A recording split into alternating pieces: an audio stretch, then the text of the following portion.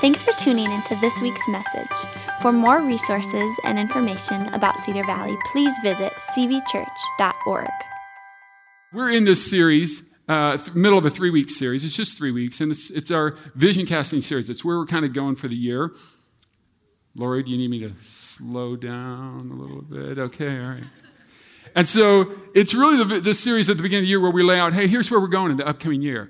Now, this year we've called it Rebound, and the reason is this, and I apologize last year for using sports metaphors, right? Because I don't have a lot of chemistry metaphors. I don't have a lot of those in my head. But in basketball, when you play basketball, you play defense, you play defense, you play defense. And what shifts you from defense to offense is the rebound. The shot goes up and you rebound, and now we're going and we're on the offense. And I feel like in the church, just a little bit for the last 2 years with everything that's been going on, we've kind of just been playing defense. Let's just circle the wagons. Let's just make sure we're all okay. And maybe that's appropriate at times. And I've been guilty of it. It's been me as much as anything. We're not playing defense anymore, everybody. We're rebounding and we're going on the offense. Listen, we don't work for a large company that just reports to some shareholders, okay? We report to the God of heaven. This is the advancement of the kingdom of heaven. We ain't looking to drive up stock prices. We report to the God of heaven. Like the kingdom has to advance. And so we're moving. There's a role for everybody. And I've said this before. I get it. I get it. The last 2 years, it's just been wonky, right? We ain't sitting around anymore. There is work to be done. The other thing I would tell you about rebound is this. We're not looking maybe let's just say this is where we were. We ain't rebounding like we were down here and we're just hoping to get back. No. We are rebounding. You understand what I'm saying? Maybe this is where we were 2 years ago, and everything let's just circle the wagons. We're rebounding, folks. We're going. And so we talked about last week. Do you remember we read from Joshua, and we said this. The first and most important thing is this. Look, Joshua was telling the people, there are lands yet unconquered, and I've given those to you, which means this. There's work to do. I would just say that to the church. There's work to do. But God has said he'll be with us. God has said he'll go before us. Right. So the most important thing then, if God is going to be with us, if God is going to fight the battle, then the most important thing is that we're right with God.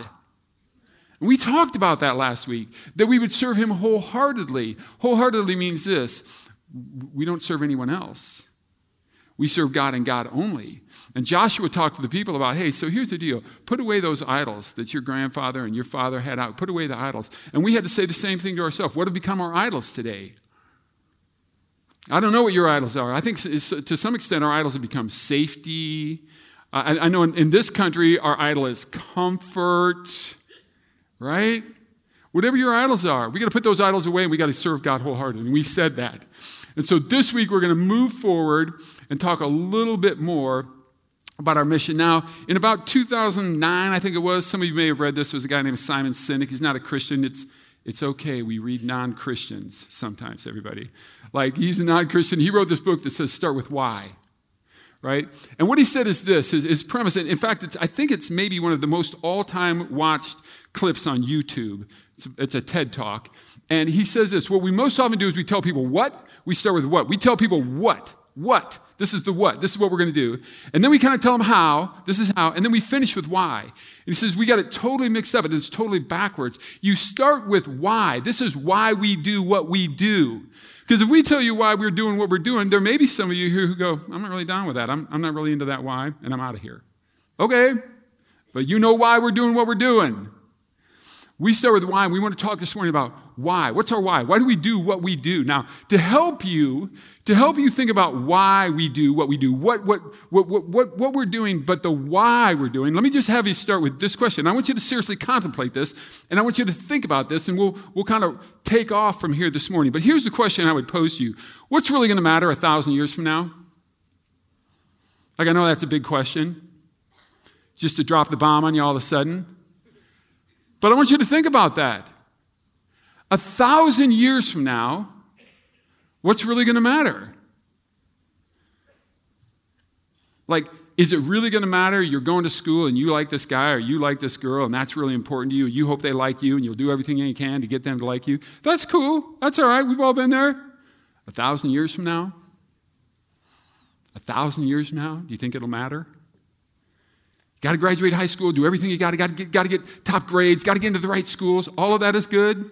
I have no idea what that stuff's about, but all of that is good, right? But can I just ask you this? 1,000 years? And the reality of life, you'll find this out 25 years from now, 30 years. Will that matter? I got into the best college. Hey, aspire for grades, aspire for it, work hard for education. 1,000 years from now, is that going to matter? 1,000 years from now, will it really matter what job you got in with the top company? Will that matter? 1,000 years from now, is that going to matter? Is it really going to matter how much money you made and what kind of things you achieved at your job? I'm just saying those things are all cool, but I'm asking you this question because this is the question we're addressing right now. 1,000 years from now, will that really matter? You were able to buy a house, that's cool. How big a house, in what neighborhood? Really? 1,000 years from now? Just honestly, will that matter how big your house is or the fact that you bought a house or in what neighborhood 1,000 years from now, will that matter? Will it matter what kind of car you drive? Will that matter in 1,000 years that we had the latest in fashion? Will that matter in 1,000 years? Listen, I ask all of that rhetorically, and I know that because in 1,000 years from now, none of that's going to matter.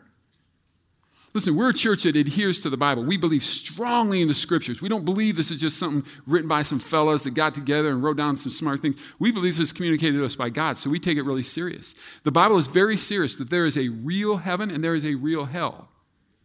And so based on that, 1,000 years from now, the only thing that's going to matter is where you are, where anyone is. That's the only thing that will matter 1,000 years from now. Where are you and where are your loved ones and where are the people around you? Where is everybody? That's the only thing that's going to matter. So we're going to take a look at that this morning. We're going to talk about that this morning. We're going to read from the Scriptures about that this morning. I'm going to ask you to turn your Bibles, Matthew chapter 28. Matthew 28, turn there in your Bibles. Hey, let me just make a quick footnote while you're looking that up, Matthew 28. While you're looking that up, just so you know this, in 2 weeks we'll start a brand new series. It's on the book of Ecclesiastes. Some of you have never read it before. It's a weird book to read, to be honest. At times it's almost depressing. We're going to read that. We're going to study through it. I'm going to encourage you in 2 weeks, make sure you bring a paper Bible.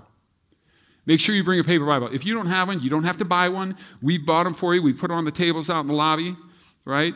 I think the reason you're going to want it is because you're going to want to circle and underline and highlight, and you're going to leave notes that you can go back and read later. If they're all gone, don't worry. We'll go back and get some more. Just remember, whenever you grab a Bible out there, there's English and Spanish, right? Grab the one that's appropriate for you, right? English and Spanish. But you're going to want to have one. In 2 weeks, we'll start that series. If you have it in your Bibles, Matthew 28, go ahead and stand to your feet. If you're new around here, just know this. When we read our primary text, we stand to our feet, and it's just our way of remembering that this is God now speaking to us. God, right here, God is speaking to us. So let's listen to what God has to say. I'm starting in verse 16. Matthew 28, verse 16 says this. Then the 11 disciples left for Galilee, going to the mountain where Jesus had told them to go. And when they saw him, they worshiped him, but some of them doubted. Verse 18, Jesus came and told the disciples, I've been given all authority in heaven and on earth. Therefore, verse 19, go and make disciples of all the nations, baptizing them in the name of the Father and the Son and the Holy Spirit. Teach these new disciples to obey all the commands I have given you. And be sure of this, I'm with you always, even to the end of the age. Let's pray. Father, thank you for your holy word. Thank you for the way that it speaks to us even today, that your Holy Spirit speaks through your word. So God, this is my prayer. Let your Holy Spirit speak. Let your Spirit speak. Let us be receptive to what your Spirit is saying to us. Guide us, direct us, give us wisdom. God, life. Breathe that into us through the reading of your word and the work of your Holy Spirit. Do it in a way, Father, that draws us all closer to you, we pray. In Jesus' name, amen. All right, you guys can have a seat. So we'll look at this just a little bit and see what this has to do with us and what it has to do with our mission and our vision and what it has to do with why. Right? So look at the verse in your Bibles. Look at verse 16. Verse 16 says this. Then, now just stop for just a minute. Then means this is after the resurrection of Christ. Jesus was born. Jesus grew up. Jesus lived a sinless life. Jesus was arrested. Jesus was crucified. He actually died. Jesus was put in a tomb, and now he's resurrected. We believe this account in Matthew 28 is very close after the resurrection. So it says, then, after the resurrection of Jesus, the 11 disciples left for Galilee. Now, just remember this. The crucifixion, everything happened, in Israel, and I always describe this, I know, a long strip of land. Southern region is Galilee, middle region is Samaria, northern region is Galilee. Did I say that right? Judea, Samaria, Galilee, in case I didn't say that right. And down here in Judea, this is where Jerusalem is. Everything happened down in Jerusalem. That was the crucifixion. Everything happened. Jesus rose from the dead. Everything's down in Jerusalem. And now they're going up to Galilee, and it says they're going to the mountain where Jesus had told them to go. So previously, Jesus had already told them, listen, I'm going to raise from the dead. They weren't really getting that. And then he said, I'm going to have you meet me at this place. It would have been this place that they'd all agreed on previously. Jesus said, this is where you're going. So they're headed there. That's where the disciples are going. They're going up north. If you got all the way to Galilee and you started down in Judea, it could be 4, 5, 6 day walk, but they're on their way now, right? They're going to this mountain where Jesus said, we're all going to meet there. And when they saw him, so now they're somewhere, and they saw him. Now they see Jesus. And when they saw him, they worshiped him, but some of them doubted him. Now, I just personally think that there are a lot of things that speak to the authenticity of the Bible. If people were just writing it and just making stuff up to make it sound good, they would say, and when they saw him, as they totally 100% expected, because Jesus had told them of the resurrection, and they all absolutely knew that it was going to happen, it just speaks to the authenticity sometimes, that they worshiped. Some actually doubted. Now, probably many of the disciples of the 11 have already seen Jesus. But I also think they doubted. I think it speaks of this kind of spirit that they had about them. Some of them were ashamed because they had turned their back on Jesus, because they had walked away. So some of them actually doubted. They had questions. Is this him again? And it speaks to the fact that, man, I know he said he was going to raise from the dead. Maybe I've seen him before, but really, again, like it's real? Jesus really rose from the dead? And I also think this verse speaks to this, and maybe for you it's one of these two, but this is the normal response when people encounter Jesus. These are the two possibilities.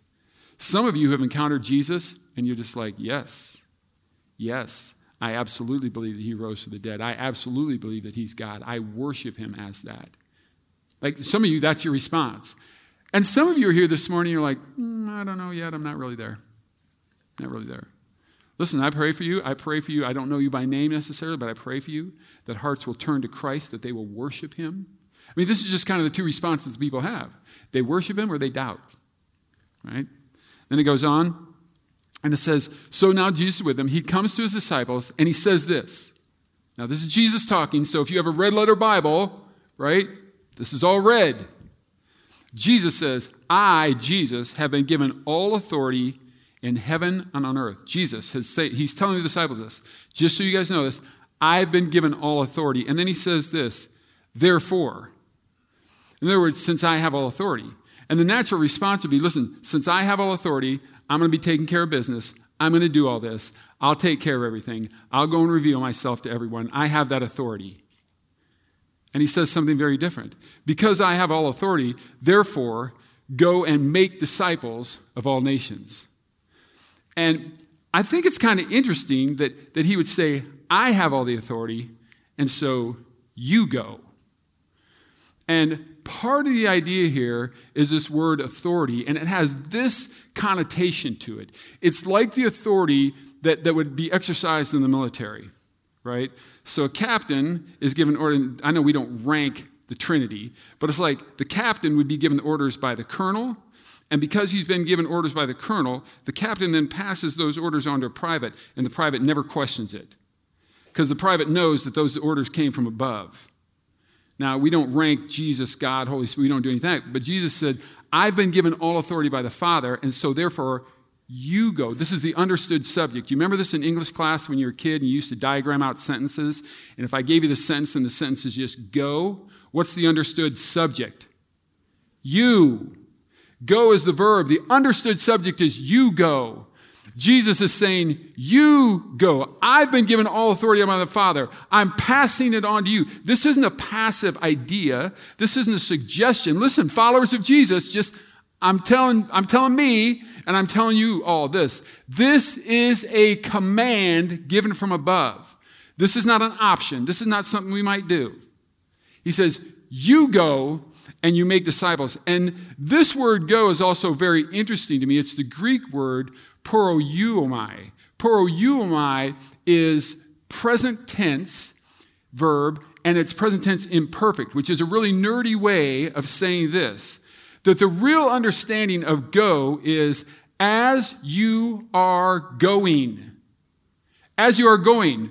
Poreuomai to school, make disciples. As you are going to school, as you are going to practice, as you are going about in your neighborhood, poreuomai to work. As you're going to work, make disciples. As you're hanging out in your neighborhood, make disciples. As you go to bridge club, I don't know what you do. As you go to whatever, make disciples. As you're going about your business, make disciples. Now, this is really important that we understand this because I think this has become a misconception in the church. I'll say this just hesitantly. Evangelical church has become a political statement. The evangelical church is not a political movement, okay? What it means to be part of the evangelical church, I love that our kids come in on Baptism Sunday. It's great to have you guys with us. We love you guys. Thanks for joining us. But the evangelical church really means this. We're part of the evangelical church. We say that. We're not a part of a political movement. Evangelical church means this. We believe there is one God. We believe in the authority of the Scriptures. We believe that Jesus Christ is God. We believe that salvation only happens by the grace of God through faith in Christ. That's it. Okay, in the evangelical church, with good intentions, we got a little off track. And we've misunderstood this verse that says, go and make disciples. And we now, for some reason, think that this verse means go and make converts. No. It is not go and make converts. It is go and make disciples. A disciple is very different than a convert. We think we've done our job because we invited somebody to an event, and in the middle of the event, they turned on the lights, they had everybody bow their heads, and they said, okay, now we want you to pray and ask Jesus into your heart. And we think we've made disciples. No. A disciple is someone who is taught. Discipleship is a process. That's why we do life groups, because we think it's the most effective tool for discipleship. It's life. Look at the disciples of Jesus. They spent 3 years with him, and they were still always screwing up. That discipleship, like they were with him around the clock 3 years. Okay, discipleship is a process. This says, listen, this is the command that's been given you. I've been given all the authority. I'm passing that on to you now. As you're going about your business, engage in the process of making disciples. Part of that process is people have got to cross the goal line and surrender their lives to Christ. And now we've got to continue to disciple, right? He says, therefore, go and make disciples of all nations.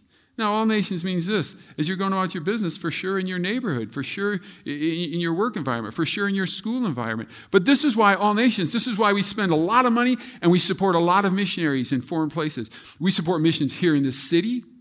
We support missions throughout the country. We have missionaries that I can't tell you, well, I could tell you where they are, and then I'd have to shoot you. Like those are the kind of places they're at. Like I have emails that I get from some of our missionaries, and the emails specifically say, please do not forward this to anyone.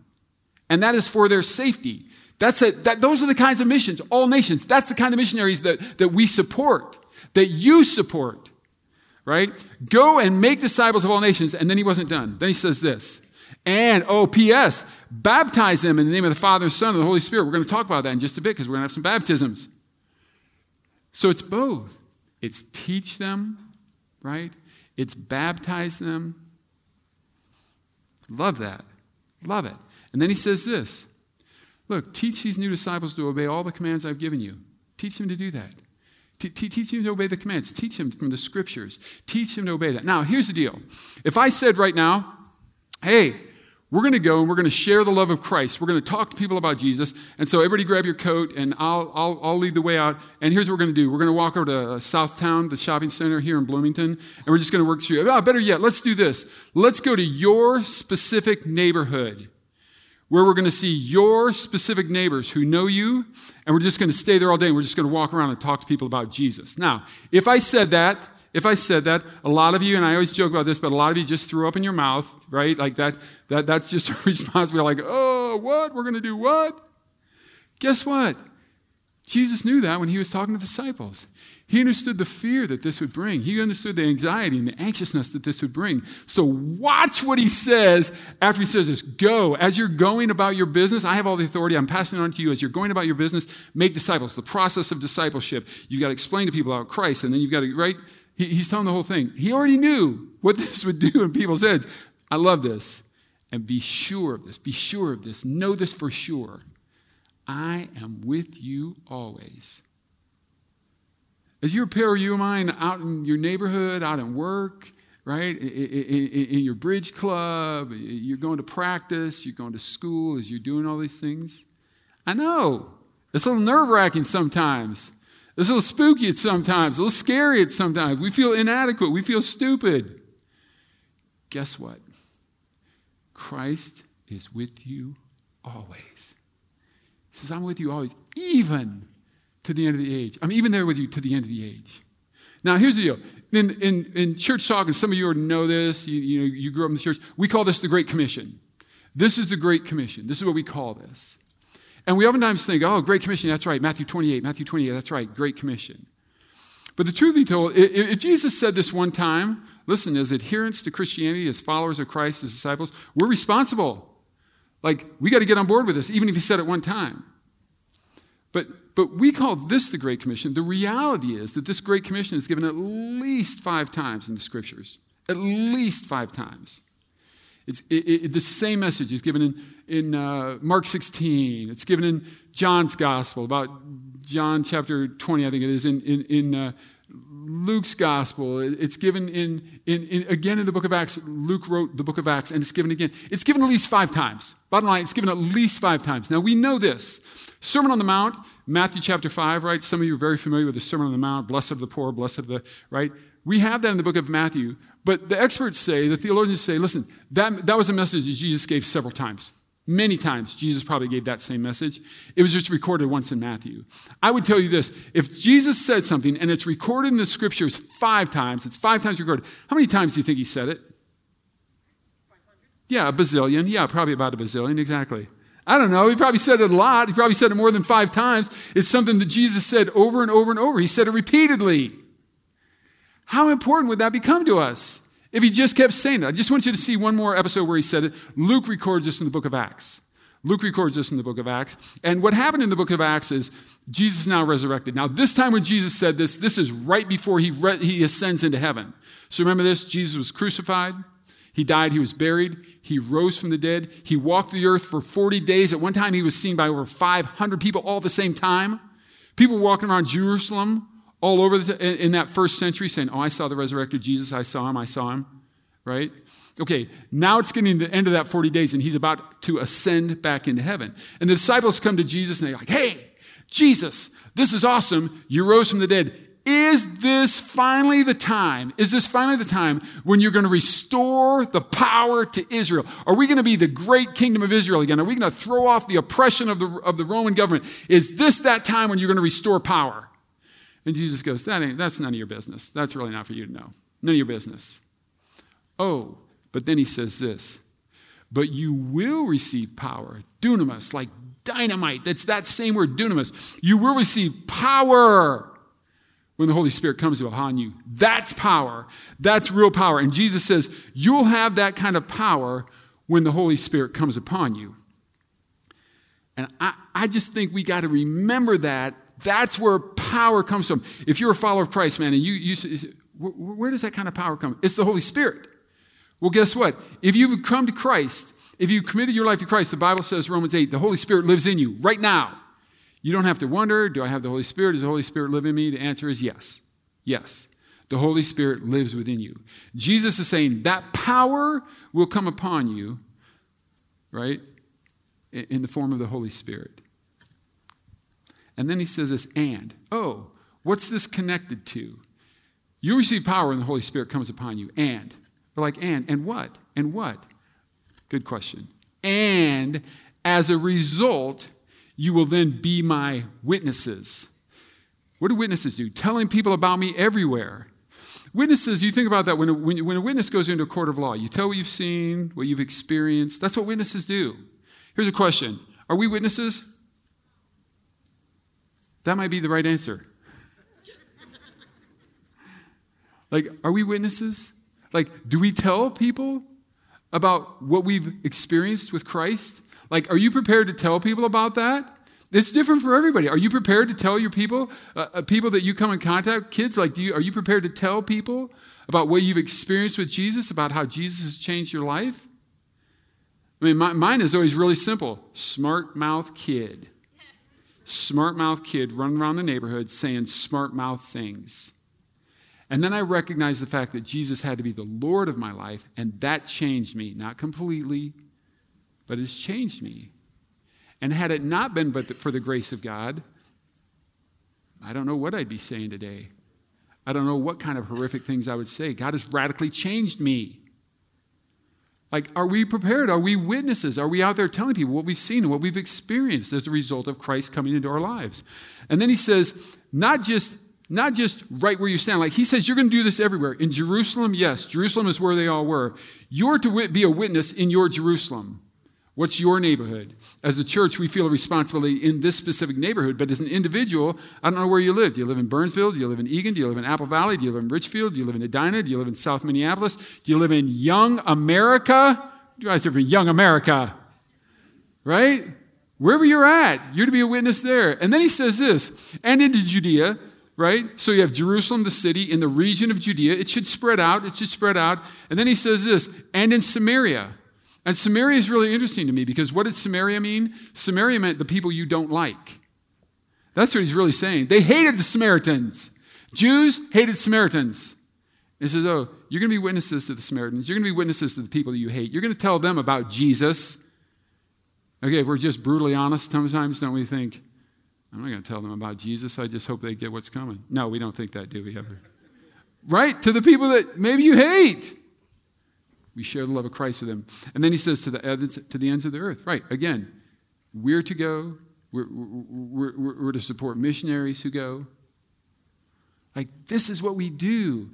All of this is why we do what we do at our church. I mean, again, our mission is to make disciples. Now, we say it again. We say leading people from where they are to where God wants them to be. That's making disciples. We think all churches, that's their mission, making disciples. That's a biblical mandate.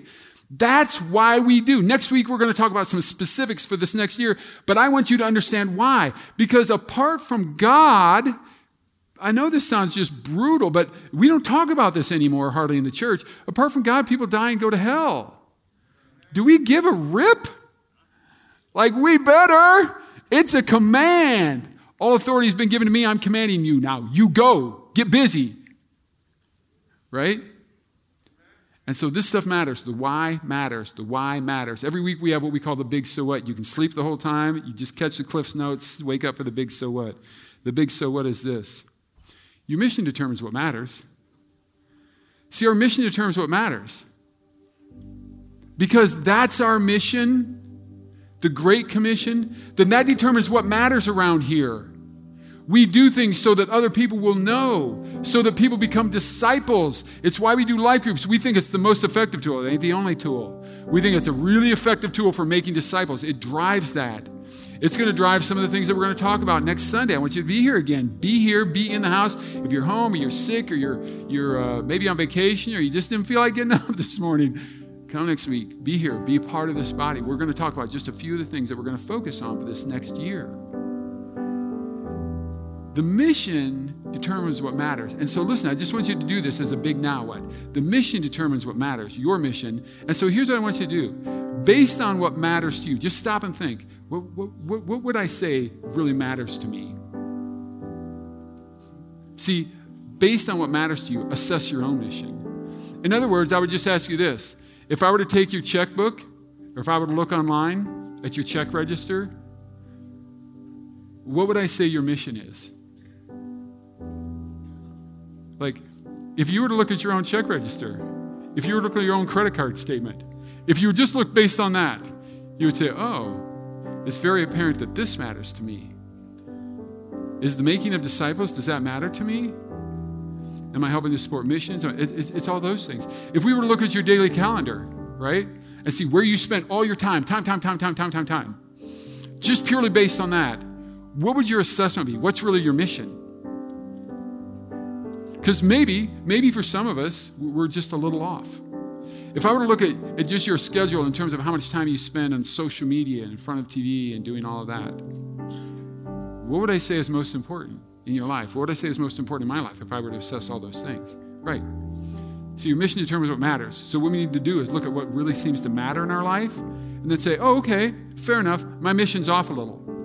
And I've got to get that corrected. I've got to get my mission corrected a little bit. Because our mission is to make disciples. And again, the way we say it, lead people from where they are. It's a process to where God wants them to be. Next week, we'll talk about that. We'll talk about some more of the specifics. But I would ask you to do this like today maybe. Find a half hour just to sit down and like process that a little bit. Time, money, where's all your energy spent? Where are all your efforts? What's really your mission? What's really your mission? Let's pray. Father, thank you for this morning. Thank you for your holy word. God, thank you for the way your word speaks life to us. It speaks truth to us. God, we're grateful for that. We thank you, Lord God, for the mission of this church over this almost 70 years and the way that you've shown yourself faithful here. I thank you for that. Father, I thank you for this particular church in particular and these particular people and the way that you've used them and worked in their lives and advanced the kingdom through them. God, our prayer is that would only continue, only continue, only continue. God, let it continue. Let your kingdom advance. Father, I would pray that in our own personal neighborhoods, wherever you live right now, I pray that in our neighborhoods, people would come to know about Jesus because of you. Father, I pray that in this particular neighborhood, that there would be such a buzz in this neighborhood because of your Holy Spirit's activity at this church, that people would just be drawn and attracted because they got to hear about what's going on. And when they come in, they would encounter your presence. They would encounter the Holy Spirit and be radically changed forever. And the kingdom of God would advance. God, would that be true? Would that be the work of your Holy Spirit? Would you move us, God? Would you help us to assess what's really our mission? Maybe I'm not living out my mission. Maybe my mission has gotten off. God, would you help us to assess that? Do this all for your glory, God. Do it for your kingdom. Advance your kingdom. Build your kingdom, God. We humbly submit ourselves and say, use us as you see fit. Thank you, Lord God. Thank you for your word. Thank you for your word, Father. We pray all that in Jesus' name. Amen.